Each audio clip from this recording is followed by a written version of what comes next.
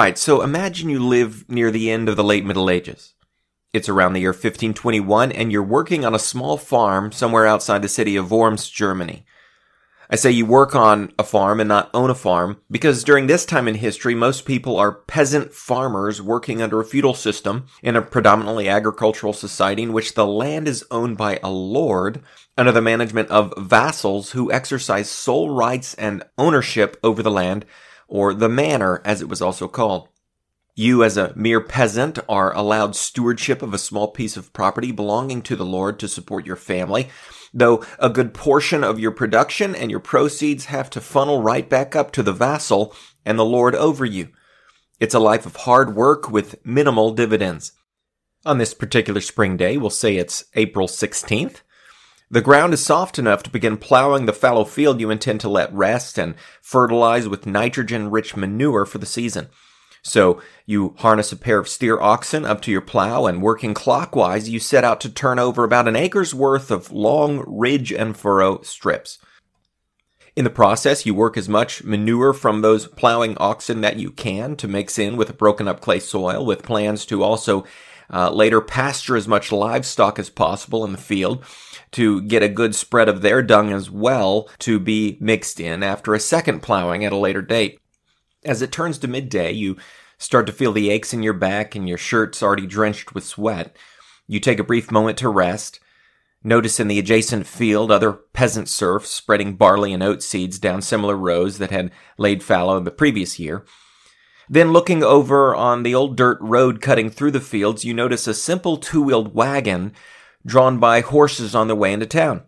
Two men are perched behind the reins, one of the men an obvious monk with his classic ring of hair and shaved scalp. He's wearing his traditional monastic robe and rope cincture around his waist. As you watch the monk travel past, you start to daydream about what kind of life he must live and the kind of ministry work he must be on his way to do. You imagine how God must be so much more pleased with his labors than your own. Here you are, knee-deep in ox manure, smelling every bit like the peasant you are, and can't help but feel unclean, both physically and spiritually. You honestly can't remember the last time you recited one of the traditional prayers or made a confession. Though you sometimes go without a meal, it's not because you're deliberately fasting. You just don't always have food in the pantry. You're also not the kind of person who is very charitable by giving to the poor, since by all accounts you are the poor. Oh, what it would be like to be that monk. Oh, what it would be like to be a member of the clergy who have a closer relationship with God, who know their Bibles, who are building up for themselves treasures in heaven, and for some, though perhaps a story for another day, building their treasures on earth too. Since being in the 16th century, you know a lot of church officials who seem to live a privileged life. Well, little do you know the reason this monk is traveling into town and just how different he is than most of the other clergy in the church. His name is Martin Luther, and because of some of the controversial writing and teaching he's been doing as a whistleblower of church corruption and a proponent of salvation by grace alone, through faith alone, in Christ alone, according to Scripture alone, he's been summoned to the city of Worms for a special assembly to answer for his positions. Most famously, he'll be questioned on his 95 Theses, which he nailed to the door of Castle Church in Wittenberg 4 years earlier on October 31st, 1517. A stack of other writings are being challenged too, one of them titled An Open Letter to the Christian Nobility of the German Nation, written in 1520, just a year prior to his being summoned before the council at Worms. Little does the peasant farmer know that in that open letter, this ordained member of the clergy, this perceivably sacred man of God, ironically argued that in God's eyes, he's really no more holy and no more favored by God than the man knee-deep in ox manure. In that letter, Luther wrote, quote, "It is pure invention that pope, bishops, priests, and monks are to be called the spiritual, while calling princes, lords, artisans, and farmers the temporal, or the carnal. That is indeed a fine bit of lying and hypocrisy. All Christians are truly spiritual, and there is among them no difference at all but that of office. There's really no difference between laymen and priests, princes and bishops, spirituals and temporals, as they call them, except that of office and work. A cobbler, a smith, a farmer. Each has the work and office of his trade, and yet they are all alike, consecrated priests and bishops, and everyone by means of his own work or office must benefit and serve every other. That in this way many kinds of work may be done for the bodily and spiritual welfare of the community, even as all the members of the body serve one another." End quote. In other words, from Luther's point of view, which, by the way, is the Bible's point of view, all believers are priests. 1 Peter chapter 2, verses 4 and 5. All believers in Christ can approach God with confidence. Hebrews chapter 4, verse 16.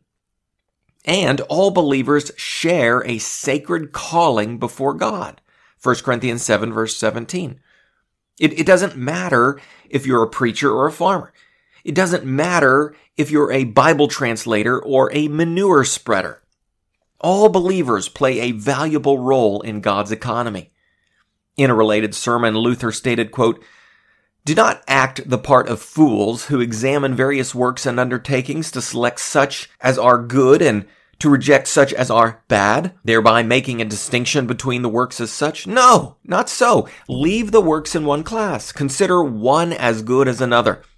Fear God and be just, as has been said, and then do whatever comes before you. This way, all will be done, even though it is no more than loading manure or driving a mule." At another point he said, quote, "If you ask an insignificant maidservant why she scours a dish or milks the cow, she can say, 'I know that the thing I do pleases God, for I have God's word and commandment.' God does not look at the insignificance of the acts, but at the heart that serves him in such little things." Again, he observed, quote, "A dairymaid can milk cows to the glory of God. And if your job is shoveling manure, then do your best and shovel that manure for the glory of God." It reminds me of 1 Corinthians 10:31. "So whether you eat or drink or whatever you do all to the glory of God." Whatever you do. What does whatever you do include? Well, I imagine whatever you do includes whatever you do. No doubt it includes milking the cow, butchering the pig, collecting the eggs, doing the laundry, baking the bread, schooling the kids, and yes, fertilizing the soil with cow poop. Whether you eat, drink, or whatever you do all to the glory of God. And we can be sure, if all those things are truly done out of a heart to serve our families, our bosses, our community, our church, then glorifying God is precisely what we're doing as we demonstrate his loving, providing care to others. Ultimately, giving thanks and praise to God in the entire process. You don't have to be a famous name in the course of church history or a key player launching a great movement like the Protestant Reformation, as Luther did.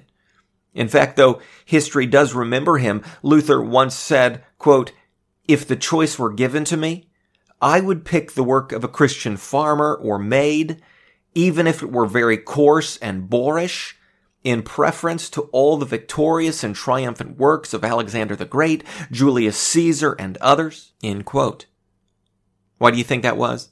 Because Luther knew that it's not by great works a person is favored by God, but by the finished work of Christ on our behalf on Calvary.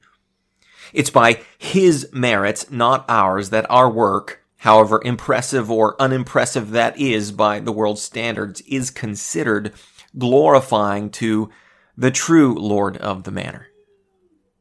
To offer just a word of encouragement to all of you out there who, by all accounts, live a relatively simple life, doing relatively simple chores.